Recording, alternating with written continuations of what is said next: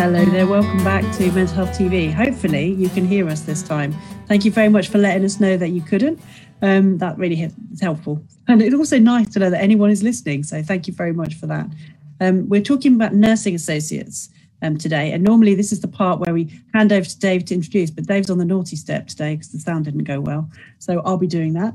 If you want to join in with us on Facebook Live, please just put your comments in the box. And if you are wanting to tweet along to us, then please just use the hashtag MHTV. And for those of you who didn't get who the guest was, Mushtaq, could you tell us a little bit about yourself? Hi, I'm a registered nursing associate. I've been in the role for 1 month. Mm-hmm. Currently work on a CAMHS unit in London. Mm-hmm. And I've done my training over the past 2 years. Started off with South London and Mounsley. Then I finished off in Southwest London and St George's. Mm-hmm. But tell us what a nursing associate actually does. What does it mean to be a nursing associate? So the nursing associate is a role that was created to help out, to become a bridge between nurses and support workers. Mm-hmm. I think it was after the review of the Staffordshire incident, where they felt that the need for healthcare support workers to be educated.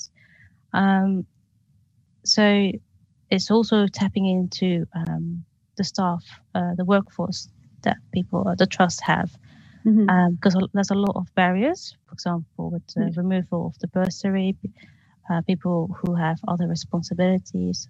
So earning while you're learning, and then also have the opportunity to top up to become a registered nurse is an amazing opportunity. And it has really widened, a lot of people getting into nursing, definitely for me as well. Yeah. So some of the things we were talking about before, we were talking about the fact that it's sometimes a controversial role because there are people who are extremely stressed, anxious, angry about the kind of role of the nurse and it being under threat. And I think that's something we can all agree with. So one, we have not enough people to provide mental health services of any kind. And we really do need to get as many hands to the pump as possible to give the best quality of care that we can. But also I really like this idea that we're able to recruit from a wider pool of people now. So whilst I'm passionately attached to the role of nurse, and I think very much that we need to enshrine it in law so that people can't misuse it, I also think that the fact that you guys are on a register as well, and are able to talk about maybe some people coming into the profession, maybe some people having access to participation they wouldn't have had otherwise. I think those two things are really positive. So I'm glad to see you, and I'm glad you've come on to talk about that, because I know it's not always easy, is it, to sort of talk about who you are and what you do in these kind of public platforms. So can you just tell us a little bit about what kind of role remit is for nursing associates, partly in general nursing, so we've got that kind of context, but also in mental health as well? Yeah, so nursing associates, they are trained in all 4 fields of nursing, so general, learning disability, children and mental health. And also we are trained to work with all type of people, starting from babies to older people, and we get placements in all 4 fields of nursing. In general nursing, the benefits is they get exposure to mental health and learning disability. It's more, I would say, the nursing associate in general nursing, they do more, I will say more skills compared to the mental health nursing associate. Because I know some registered nursing associates, they do medication apart from controlled drugs and rapid tranquilization in mental health setting. But once they are registered, they can also do, depending on the trust they're working for, further training to do IV fluids. So it also depends, on the policy, but in a way, it's easier to describe nursing associate. There's not much difference between the nursing, what a nurse can do, and what a nursing associate can do. They can't initiate. Initiate care plans. The nursing associate can review care plans, and also so the initial assessment always it has to be done by nurses, but and it can be delegated to nursing associates for follow-up care. So yeah, for in the mental health settings, what is very useful. You're trained to do venipuncture, ECG, wound care, NG feeding. So that's helpful when you're working in eating disorder. And in terms of, also to trust your work, but you also can do KPIs, you can do audits, you can review care plans, you can shift coordinate. I take part in ward rounds, CPA meetings, formulation. I've led professional meeting for a patient I was allocated to. So there's a lot of scope, and also that helps registered nurses with the workload. For example, on my ward, we always have 2 nurses and 4 support workers. And if one of the support worker is a nursing associate, then I can do the medication with the other registered nurse, allowing the nurse in charge to do management. And I can also participate in some of the meetings, because working in camps, there's a lot of meetings. It's true. So that, in that sense, it's very helpful. And then you can also do shift coordination, and so I can see how the nurse, having a nursing associate, can really assist a nurse. But also the great benefit to it as well is that a lot of nursing associates can top up. It takes a year and a half apprenticeship to become a registered nurse. And you don't have to necessarily do it in the field you're trained in. You can actually choose a different field. Yeah. And often it's only really when you get exposure to different fields, you know for sure really what it is that you want to do and the kind of clients that you would like to work for. So yeah, I think that's interesting. So we've got some questions coming through. I'll ask them up. So the first one is the program generic? And you were saying that it was generic. Yes. And that you get these options, but then you can choose to wear what you like. Is there preceptorship was the next one? Because you've just started in practice now. Yes, you have preceptorship. It's one of the requirements for an NMC, for a registered nursing associate. But not everyone is joining the register, but majority are. And because you were saying you were actually joining register, is there a revalidation requirement? You have to, Yes. Tell us a little bit about that. Oh, so yeah, just like nurses, you have to revalidate in 3 years. Mine's not due yet, so I can't really. No, you're fresh out of the barrel. That's good. Yeah. So I can't really give much information, but I'm sure the first cohorts are due soon to revalidate. They are. They start in 2000. Actually, they might have actually done the because they graduated in 2019, January. Yeah. So some of them will have gone on to be nurses. Some of them will be working in completely different fields, but related probably to health and social care. And some of them will be revalidating as NAs. So yeah, good. So we've got another question in here from Alfonso. Hello, Alfonso. What's your experience of staff? And then there's a list of staff like registered nurses and patients' attitudes towards you as a nursing associate. Do they understand what it is? Are they positive? Oh, patients. I always explain my role. Sometimes, it is a new role, and I have to be honest, it was quite hard in the beginning. It still is in some way, but it takes time.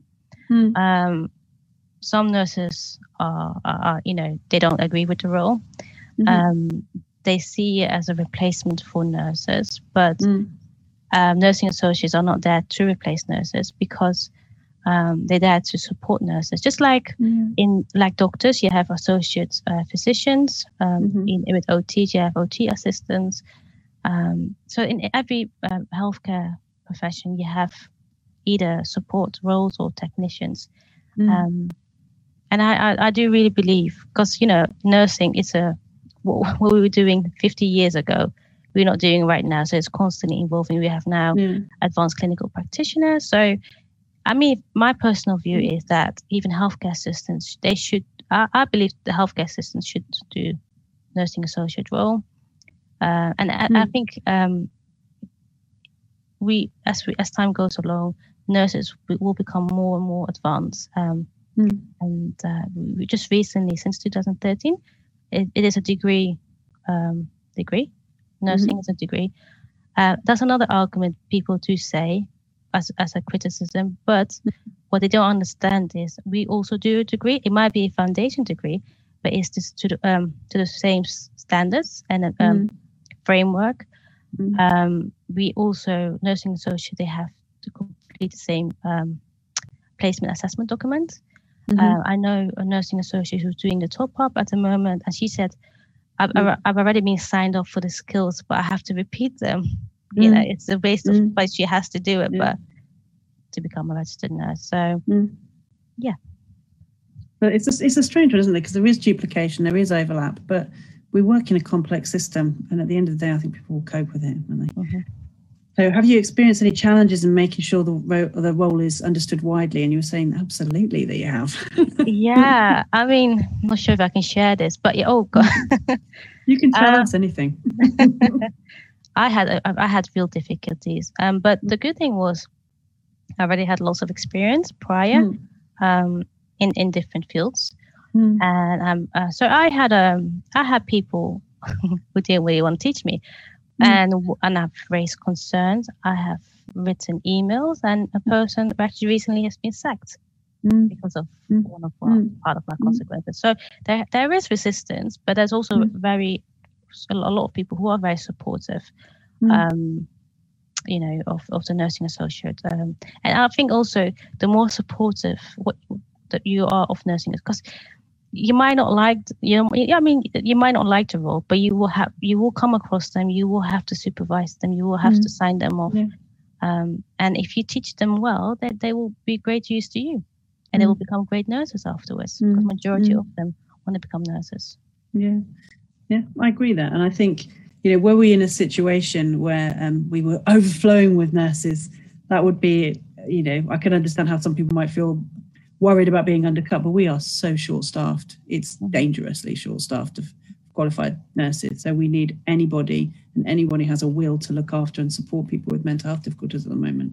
And I can't understand why a registered nurse would be rude or unkind to a colleague under any circumstances. It's a weird thing we work in sometimes. Quite a stressful time, I think, for people.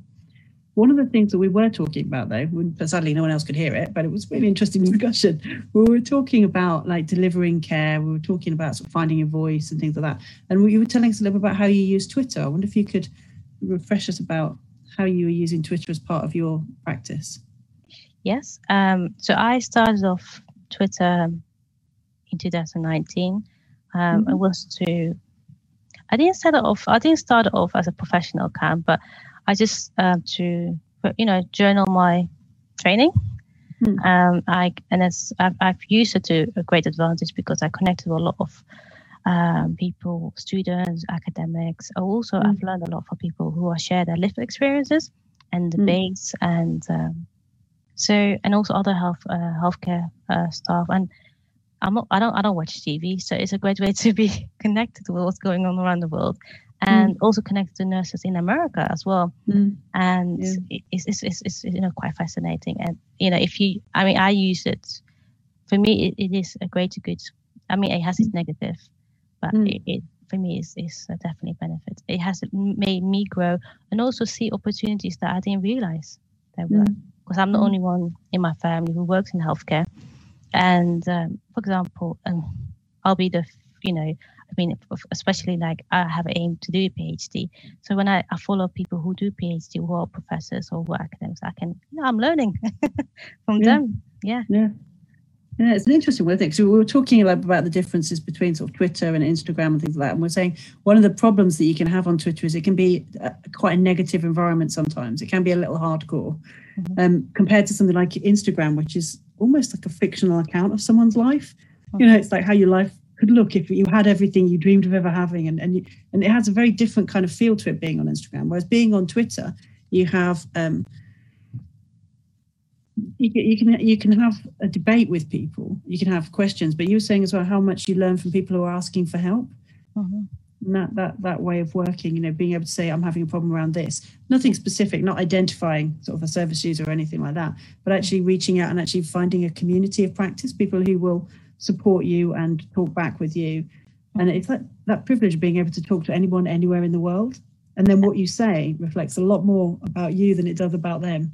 Absolutely. So one of the things, because we obviously encouraged student nurses to do that, and you started when you were a student nurse. I wondered how you had the courage to find your voice, how you decided this is who I am, this is what I want to say. So the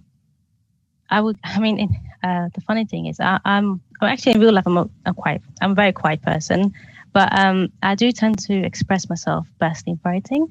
But I think being an open person, and also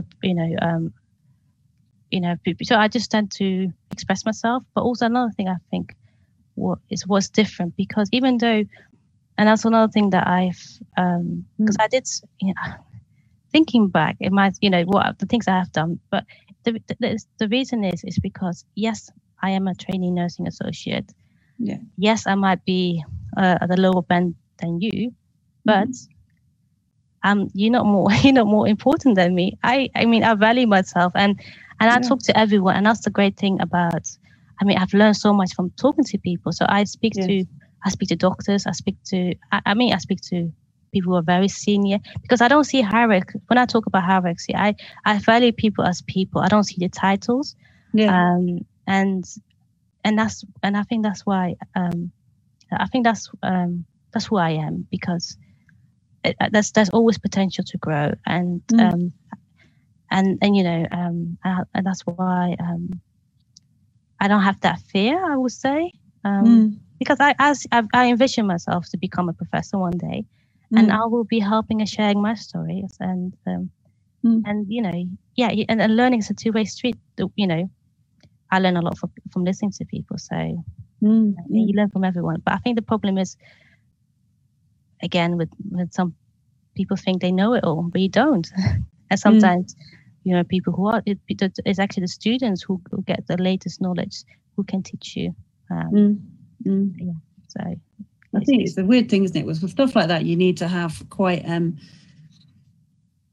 open viewpoint, don't you? And I think there's something about when you've trained and you've worked and you've got a level of expertise.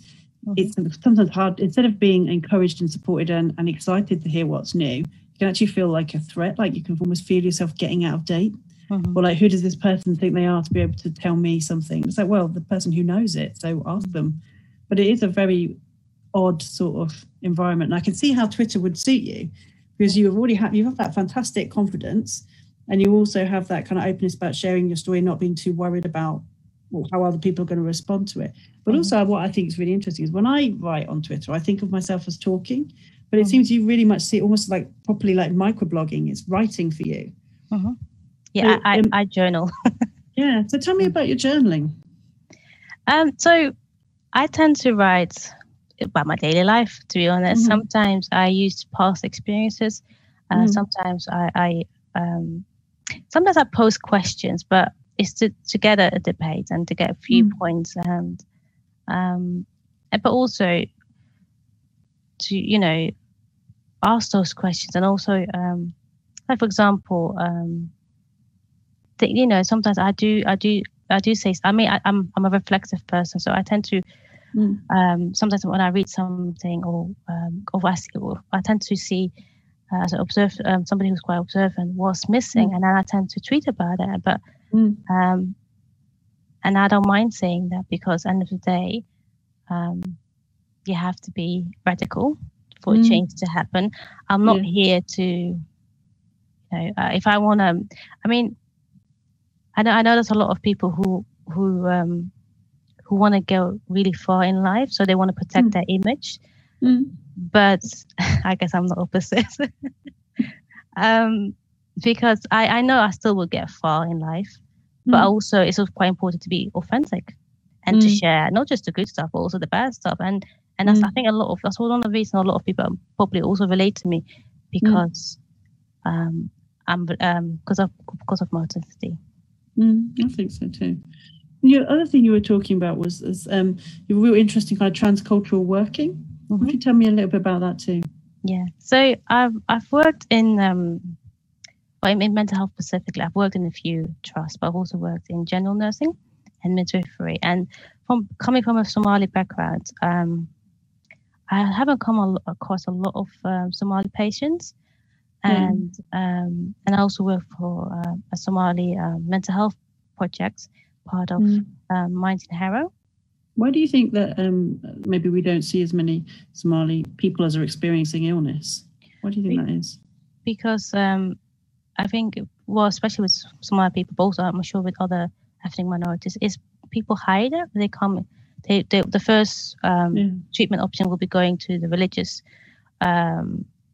leader, imam, mosque, and also tries to hide it, and so they wouldn't seek the medical option first. So and then I think often people come in services when they're in crisis or through being sectioned, which isn't the right way. So but then reinforces that stigma in the community then, doesn't it? Absolutely. So not only, instead of seeing health as part of like recovery, it's seeing as sort of almost criminalized in some ways. If that's the only way you ever come into a service when you're made to, it's a very different experience for people. Absolutely. And there is a lot of fear as well. Understandable. And also there's a stigma that once you do have mental health problems, that's it. That's no recovery, which is not true, obviously.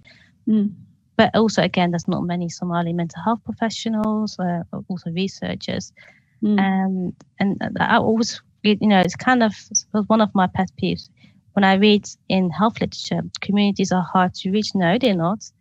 Services are hard to reach, because what are you doing to make it accessible for other people? And because in London, being from a Somali community, working for a few mental health trusts, I never seen any targeted, ethnic health information. Any targeted services for ethnic minority. I read an article in Sheffield where they have transcultural workers who are, majority of them are social workers, but also some mental health workers. And they also provide translating services. So they are funded by the council, and they do all the transcultural work. And then you have a diverse group of people with different languages who will provide in-reach services to the community teams. So that's and that's how and so they know what's available in the communities, and that's how they help out. Because otherwise, mental health, so it's not equal. No, it's not. It's a weird thing, isn't it, when people are like, oh, people from BAME communities don't trust us. Like, for good reason. That's not an accident. That's something that we earned that reputation, I think, sometimes in the past. And there's something around exactly as you're saying. If people don't recognise the service as helpful, they won't use it. They'll send relatives home. They'll try and look after people at home. All those sorts of things that put so much pressure on a family, particularly if they're struggling already with well-being. Absolutely. And also, being in London, 45% of the healthcare staff are from Black ethnic minority. But I'm a nosy person. But I look at the NHS, the London NHS boards, and I was like, gosh, I think it's only two. Well, it's only one person now who is of Black ethnic minority, and the majority of the boards are white. So how can they design services where they don't even know what's going on or what the issues are, and when they don't even represent? So I always say, like, diversity has to be from top down, and equality should not be, or inclusion should not be an afterthought. It should be always at the center of decision making. Built in, for sure. Built in, For anyone who's like struggling with this, is like, what's going on with that? If you look at Roger Klein's work, sort of Snowy White Peaks, that's an old classic text, and that's been going for ages. Being really clear about the further you go up that management structure, basically the whiter it gets. And you see that in a lot of nurse education. You see that in a lot of RCN boards. You see it in a lot of those kind of professional governance bodies. And there's no good reason why people shouldn't be served by people who look like them at all levels. That should be something that is an automatic, and it's such a struggle to get it right because of all these systemic issues, and because of racist attitudes as well. And it's really important for us to call that out, because people can't be well in a society where they can't be themselves. Absolutely. And that's why I find Twitter so helpful, because I'm a nobody, but I can use my voice and question and talk about issues.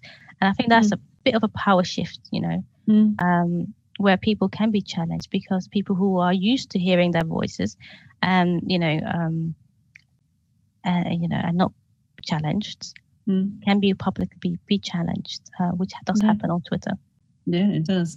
It does, and sparks outrage. The equality, and it's difficult, isn't it? Because sometimes people misuse the power to say anything to anybody. We've all been on the other end of that on Twitter, I'm sure, at one stage or another. But overall, I think that ability to just say what you think and for anybody to talk to anybody is really, really beneficial.